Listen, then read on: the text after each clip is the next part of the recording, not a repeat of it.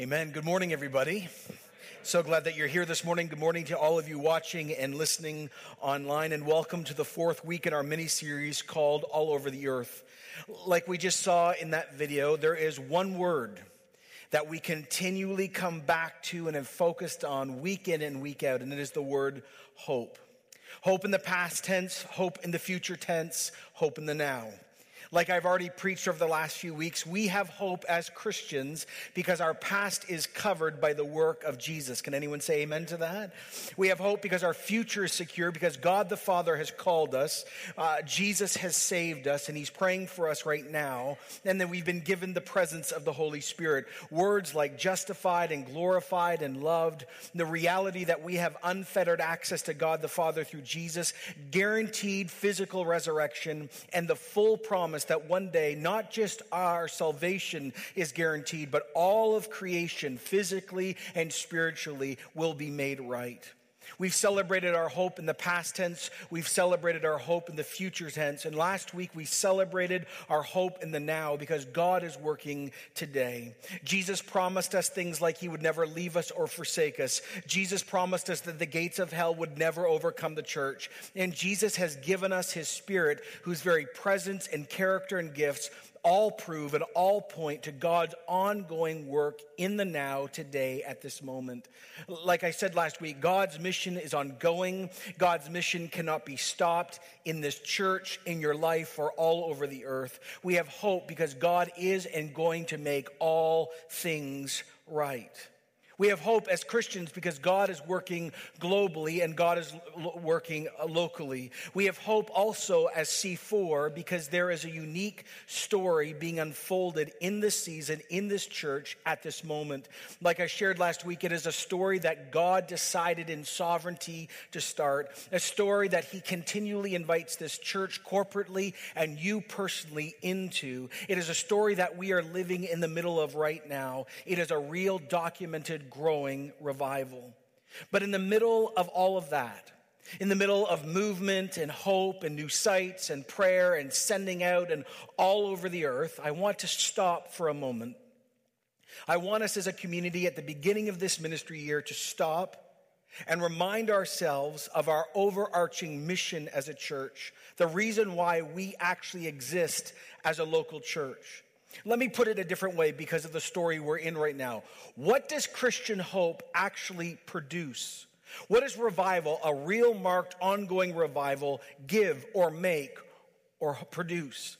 What are we actually praying that would happen all over the earth? Well, our mission statement actually has the answer to this because our mission statement is rooted in the very last words of Jesus. Now, our mission statement reads like this. We exist in this church to glorify God. We start with him always by enabling people of all ages to become fully devoted followers of Jesus Christ. Now, I just need to stop and say this. For many of you who have done church for a long time, or you've been part of our community for a long time, you are already tuning out. Stop it. I need everyone to hear what I'm going to preach today. This is why we exist.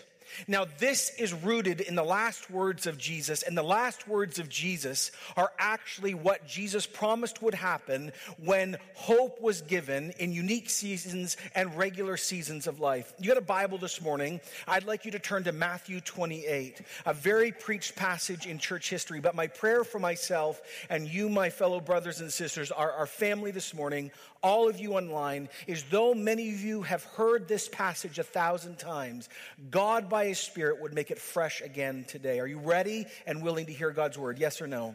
Good, okay. Matthew 28:16 reads like this. The 11 disciples went to Galilee, to the mountain where Jesus had told them to go. Now, if you're only reading the Matthean account, you think there's only 11 people. But if you read the rest of the Gospels and the works of Paul, you know that this is not the whole story. Other accounts give us the full picture of this moment. In 1 Corinthians 15, it says this, after that he appeared to more than 500 brothers and sisters at the same time. Most of them, Paul writing, are still living. Some of them have now died. And so here's what happens. Jesus, weeks before, had been crucified and was dead. Then 3 days later, what happened? He physically rose from the dead. He has multiple encounters with his disciples and others. And then he says at the end of that period, I want you to go to this place. So the whole story is you have the 11, Judas has taken his life. And you have the whole original church, 500 men and women who now gather in and around the Lord Jesus Christ who is risen. And by the way, that moment in itself is hope in the most shocking of terms. 500 people are surrounding the first person in history to truly come back from the dead in a permanent way. All their hopes and fears are alleviated in him standing right there. Jesus is alive. They gather in the spot where he commanded them to gather. It's a sovereign decision. The place that we know from the story, he will literally ascend into heaven from. And it says in verse 17 these words, and when they saw Jesus, they worshiped him. Many people had walked with Jesus for 3 years. The 11 had, and part of the 500 had. They had tried to understand him, and they saw him cast out demons, and they saw him teach like no other teacher. They saw him heal the sick. Some of them had actually seen him raise people from the dead. And so they thought he was the deal. And then he himself died, and all hope disappeared. And they thought the whole thing was a loss or a sham or something in between. But then he physically, 3 days later, rises from the dead, and they believed. So their story is a mixture of belief and doubt. They rejected him at points. They come back to him. But see, now the whole story makes sense. And the response they have to the risen Jesus Christ is they worship him. Now this is massive, epic, monumental. This group of 500 people are worshiping a man. They're not just honoring him or respecting him or revering him. And I want to remind you of the context. All 500 of these people are all good, Orthodox Jewish people who know that there is only one God and it is blasphemy to worship anyone else. And they know the penalty for doing this is death. And yet they worship Jesus anyway. See, they now all get it. Jesus is who he claimed to be. Not just a teacher or prophet or rabbi or miracle worker. Not just a person with great political unexpected influence. Not just another charismatic leader in the line of revolutionaries against Rome. Not just another person who will even shape history. No, see, Jesus Christ, who was dead, is now alive. He is the Son of God. Actually, he is God in flesh. This is actually what Jesus' best friend would pen years later in his gospel in the book of John at the beginning, chapter 1, verse 1. In the beginning was the Word, that is Jesus, and the Word was with God, and the Word was God, and the Word was with God in the beginning. He was with God in the beginning. See, Jesus is God, and he's King, and he's the only true King. He is the, let me say this, only incarnation of God in human history. And he's greater than ever every leader and prophet and scientist and thinker and politician and philosopher. He is greater than every person that ever has been born, is being born right now, or will be born. That's why Paul later in the book of Romans said these things. Do you want to become a Christian? Then this is how you do it. If you confess with your mouth out loud that Jesus Christ is Lord, that Jesus is God and Jesus is King, that Jesus is Yahweh and Jesus also has the right to lead your life, and you believe in your heart that God the Father raised him from the dead, you will be, what's the word? Saved. So this is our gospel. It says that when they saw him, they worshiped him. Oh, but some doubted. You thought I was going to skip that because it was difficult, right? No. I am so glad this is in our text. I am so glad that the Spirit of God included this in the text. Here's why. This word, doubted, is not unbelief in Greek. It is not settled agnosticism. This reads that they are puzzled and fearful and uncertain, hesitation. It's like too much information too fast. Now, who doubted? Was it the 11? Well, probably not, since if you read the accounts, they've all encountered the risen Jesus by this point, including Thomas, who's called Doubting Thomas, who's now believed. Many of the 500 have not had the same experience as the 11, but no matter who it is, I am so glad that at this most epic point, this turning point in history, the word doubt is expressed. Why? Because we will never have a real, grounded, authentic faith. We will never grow up in our discipleship unless we struggle. It's like getting sick. I remember the first time my 7-year-old, who was now quite a bit older, but when she was 4, she got sick. Remember, only child, only grandchild, didn't know what to do with babies. The first time she got sick, I was petrified. I had no clue what to do. And I was reminded, A, it's normal, so I could put the paper bag down, good.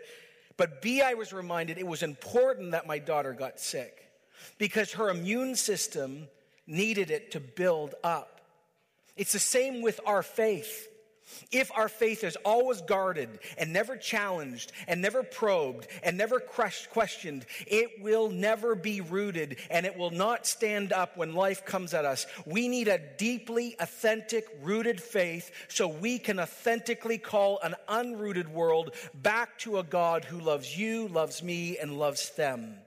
Alistair McGrath, the great theologian, says this: if you're in this situation, wrestling with doubt will be an important part of your Christian life. You'll want to think about the same kind of questions that arise from all personal relationships you have. Can I really trust God? Does God really love me? What about my personal inadequacies? Does he really know what I'm like? By the way, the answer is yes, he does. Here's another thing. There are other doubts he says you'll deal with. The gospel, about yourself, about Jesus, about God. And then he writes this: but your doubts in no way invalidate your conversion experience. You still really are a disciple of Jesus. In the midst of resurrection and in the midst of worship, some still struggle. And then I love verse 18. Then Jesus came. Jesus walks into the community, literally among them, and walks into their worship and accepts it and into their doubt. And he says these words back to this 500 people: all authority in heaven and on earth has been given to me. All nations, all things, everything, in all times and space, everything, I mean everything, is now under the jurisdiction of the enthroned Son of God. During Jesus' earthly ministry, he claimed the power to forgive sin, which freaked people out because only God could do that. He also claimed the unique ability to reveal who God the Father was fully. But now, something happens more. Jesus explicitly claims equality with God by accepting their worship and also saying that the whole universe is now for him and underneath him and by him. See, Jesus Christ in this moment of doubt and worship says to this group of people, I have universal authority. It's what Paul would later record in Philippians 2:9. Therefore, God exalted Jesus to the highest place and has given him the name that is above every name, that at the name of Jesus, every knee should bow in heaven, on earth, and under the earth, and every tongue acknowledge that Jesus Christ knows that is Lord, to the glory of God the Father. And we all say, amen. So Jesus says, I love this. Jesus says, because you now know who I fully am. Now you know that I was dead and now I'm alive. And now you know my words have been backed up by action. Now you know I'm beyond religious leader, but I actually am the God of Abraham, Isaac, and Jacob in flesh in front of you. And now you know that I have universal authority over everything, everywhere. Now I will tell you, you can go. Everywhere you walk, I want you to consider this morning. Everywhere you walk, everywhere you go in your life, in your business, in your travels, anywhere in the world, every place, even the darkest place, is owned by Jesus Christ. Now, with that crystal clear in your mind, Jesus says, this fear-killing, hope-inspiring, all-powerful place of universal lordship, then he says, so now all that's clear, now I'm going to give you your universal mission. So therefore go and make disciples of all nations, all people groups, all ethnicities. Now, why this is so radical is discipleship, a Jewish idea of becoming like a rabbi, now transcends all ethnic, gender, and religious boundaries. All nations, all over the earth. People can now meet the only true living God through Jesus alone. And the call of Jesus to make disciples is simply the calling of all people, no matter their background, to abandon their religious ideals or non-religious ideals and to make the person of Jesus Christ their sole master, leader, and Lord. It's what Paul would say later in his earliest book, or one of his earliest books in Galatians. There is neither Jew or non-Jew, slave or free, male or female. You are all one in Christ Jesus. This isn't saying that you give up your gender or ethnicity. This is declaring that all people in all backgrounds now can access the true living God through Jesus because he has full authority to make all things right.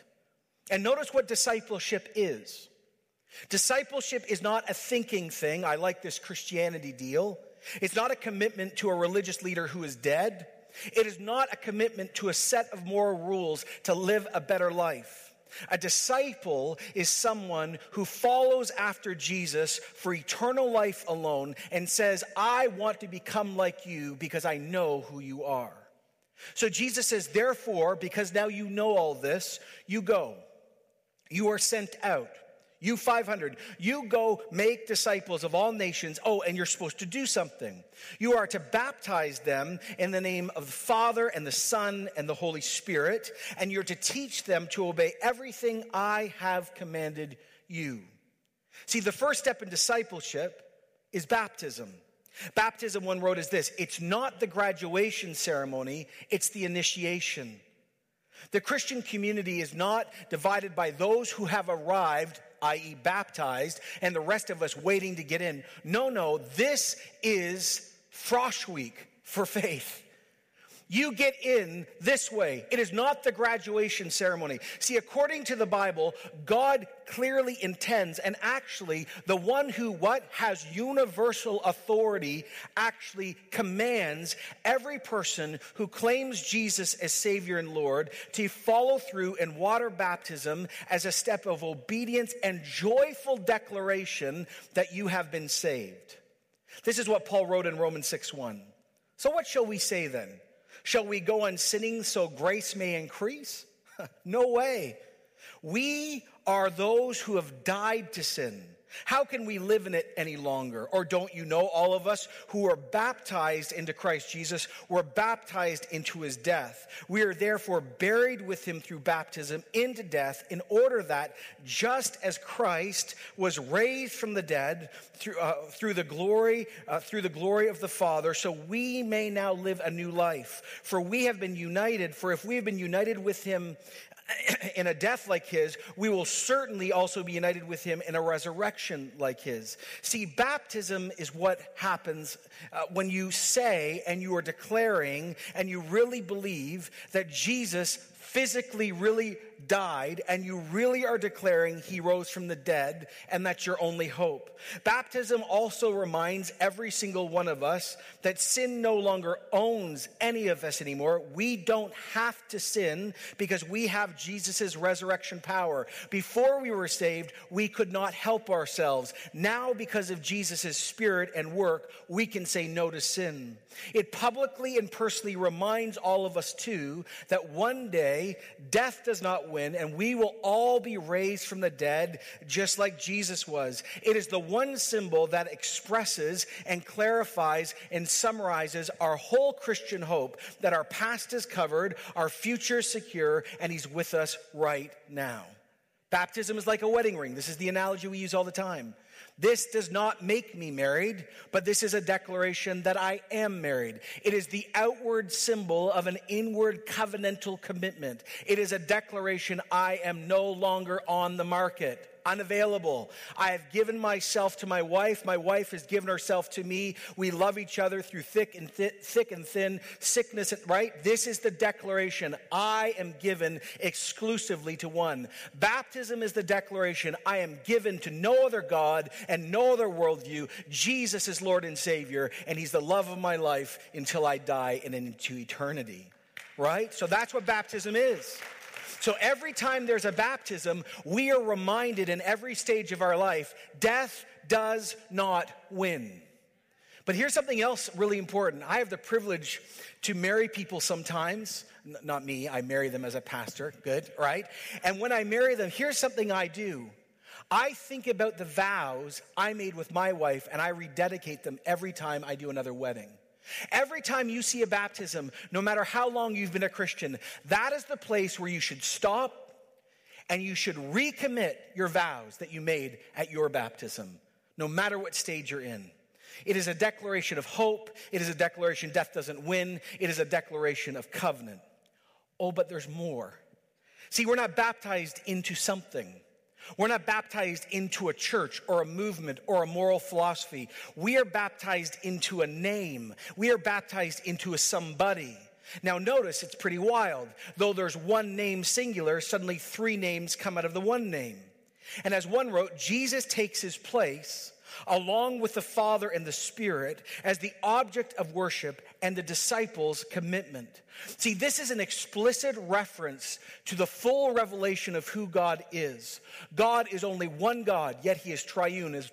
As one theologian said, within God, there are three persons who are neither three gods nor three parts of God, but are co-equally and co-eternally God. We worship a God that is monotheism mutated, and we're just great with it.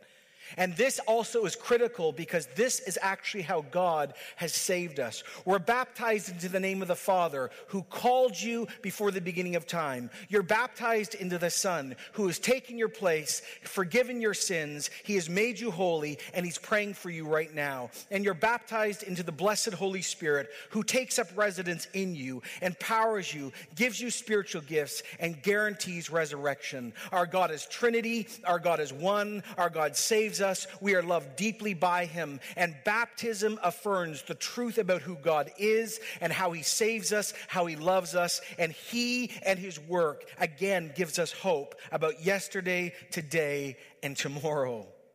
Baptism is the entrance.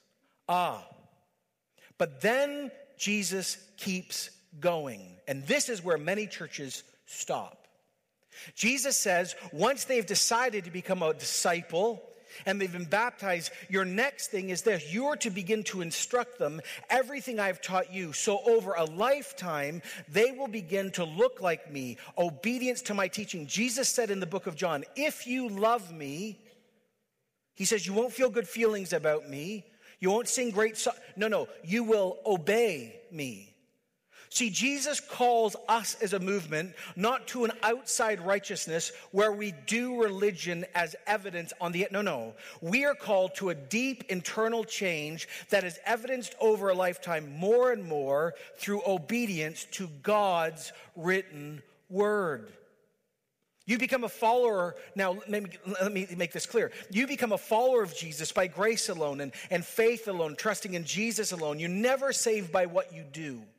Baptism doesn't save you, singing, giving, none of that saves you. But the evidence that you are a disciple is that over time, you will not only hear the word of God, you will obey the teachings of Christ. This is where Savior and Lord are coming together. And Jesus says, I want you to teach people from all backgrounds everything I have taught you, and I want you to teach them to obey it.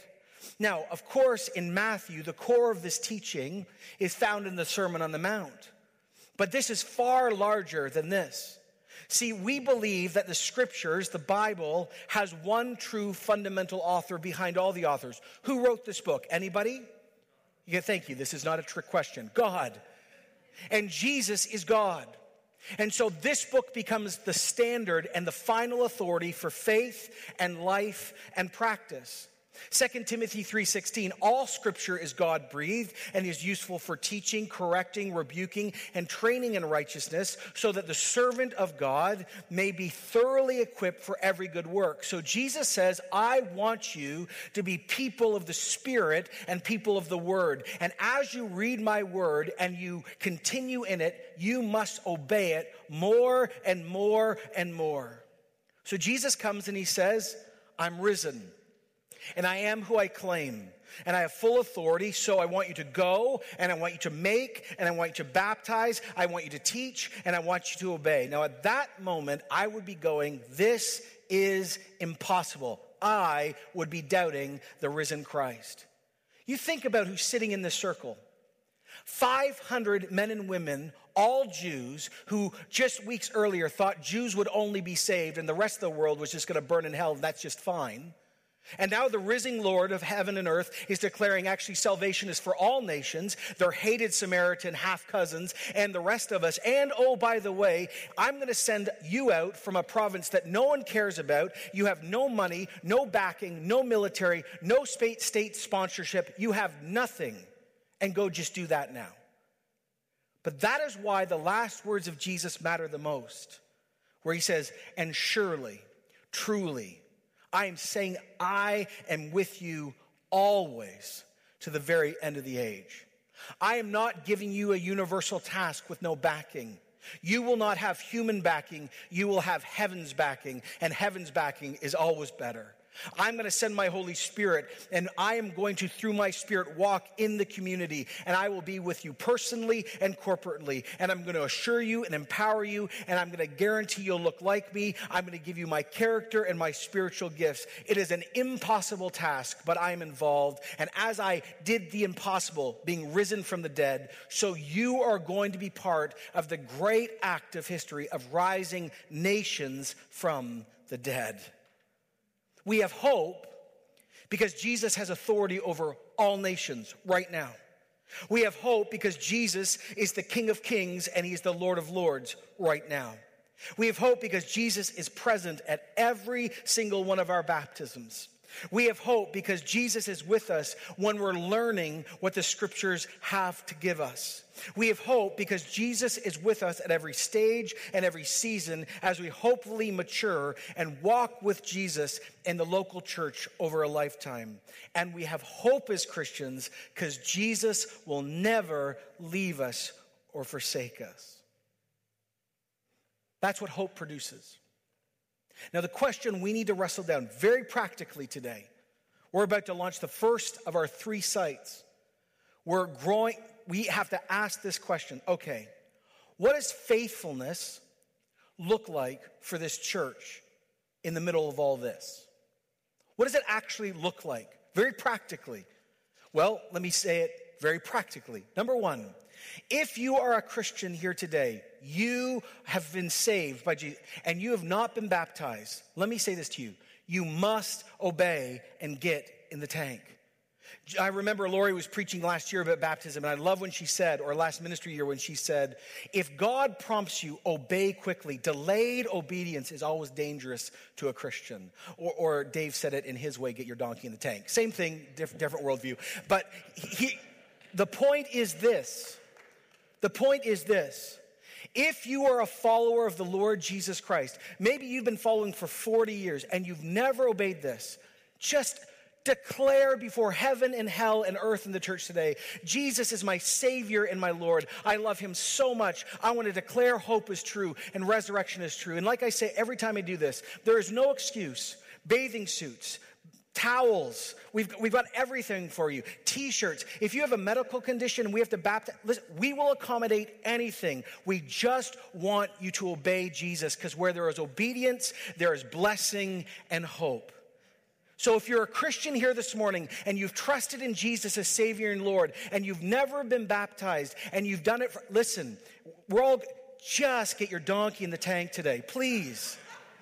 We want to celebrate with you, and we want to declare that hope is still happening here. So literally while I'm preaching these next few things, or during the last song, there are pastors there. They are excited. They want to hear your story. Just walk up. Don't be Canadian. Don't be American.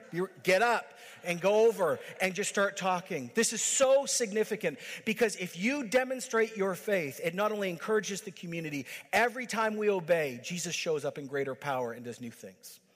So be baptized today in Jesus' name. First thing. Here's the second thing. Let's all get serious about our discipleship. Now, I started my message by saying to everyone, especially you who are long-termers in church, or especially this church, don't tune out. Okay, I'm going to say it again. Don't tune out. Because it's interesting, the longer we do church together, the longer sometimes we think our discipleship is fantastic and we've not evaluated it.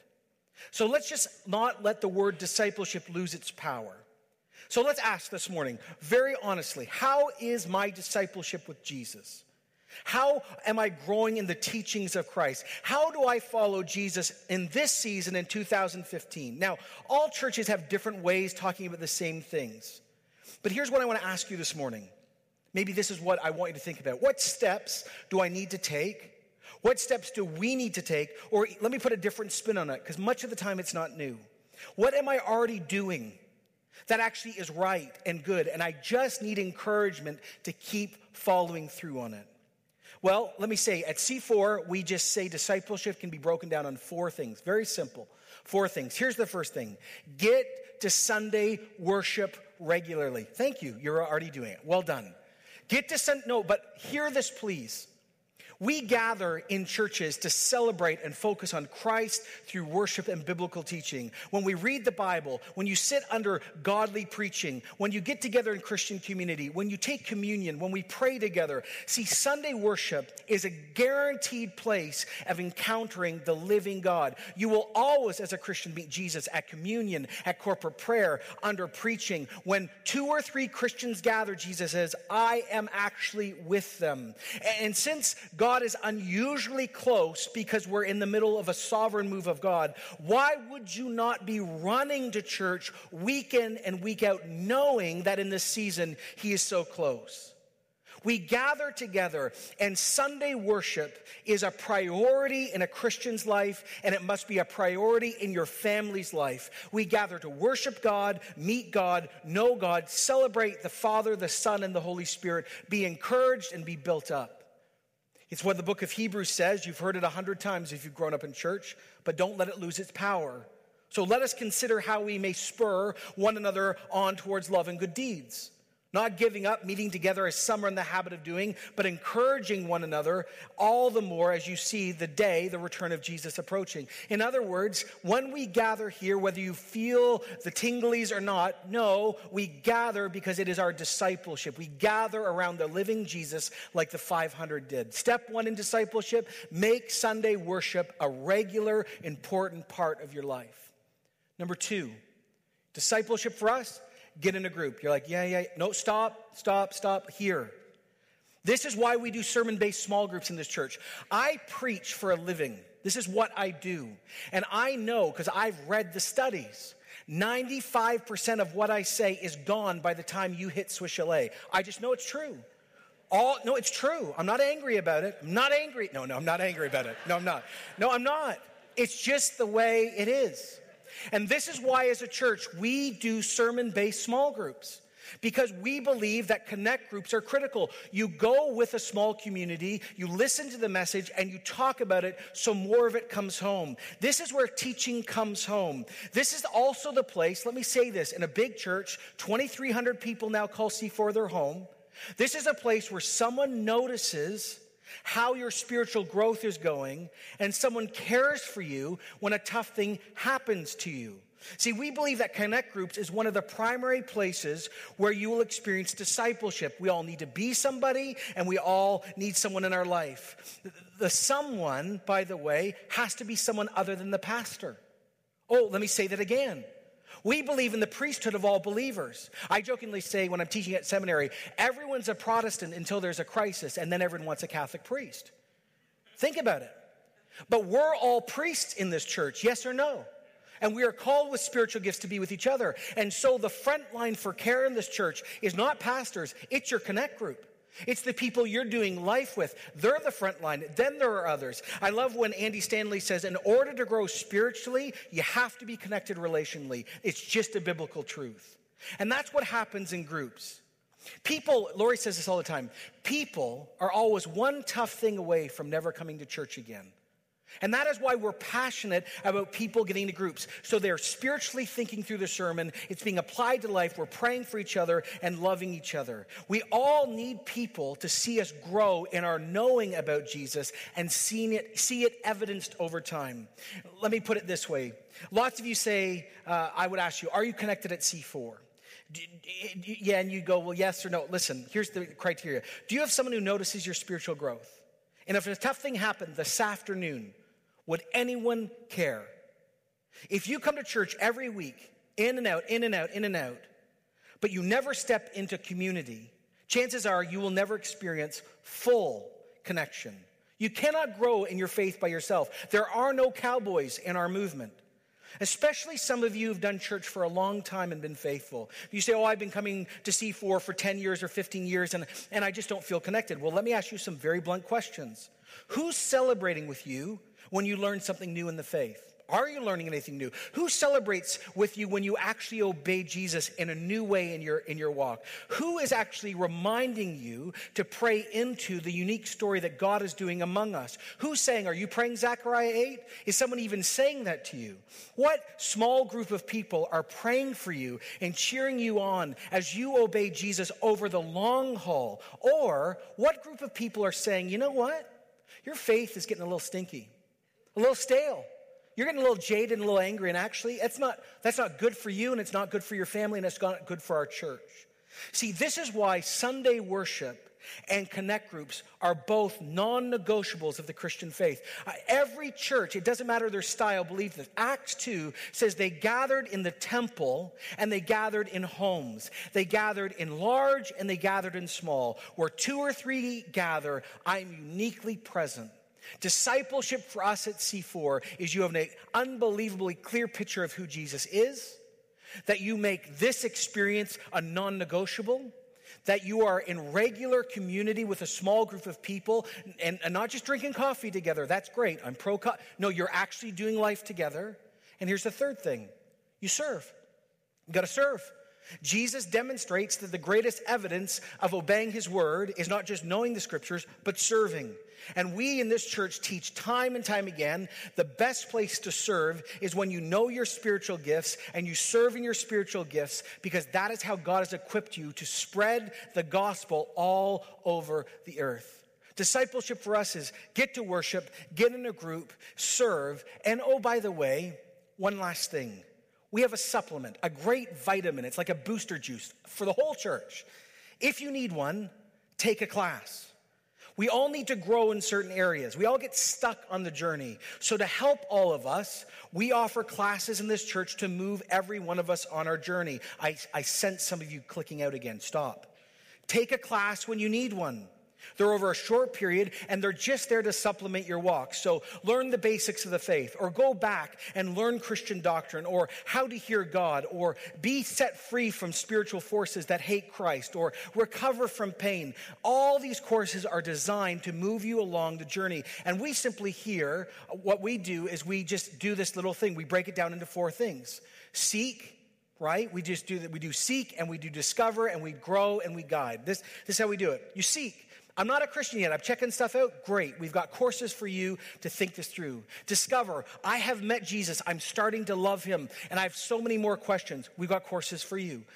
The next group of people are the vast majority of us. We're in the grow stage where we do really love Christ and we depend on him. But there's so much more to be done. And the last one is actually probably a rare thing.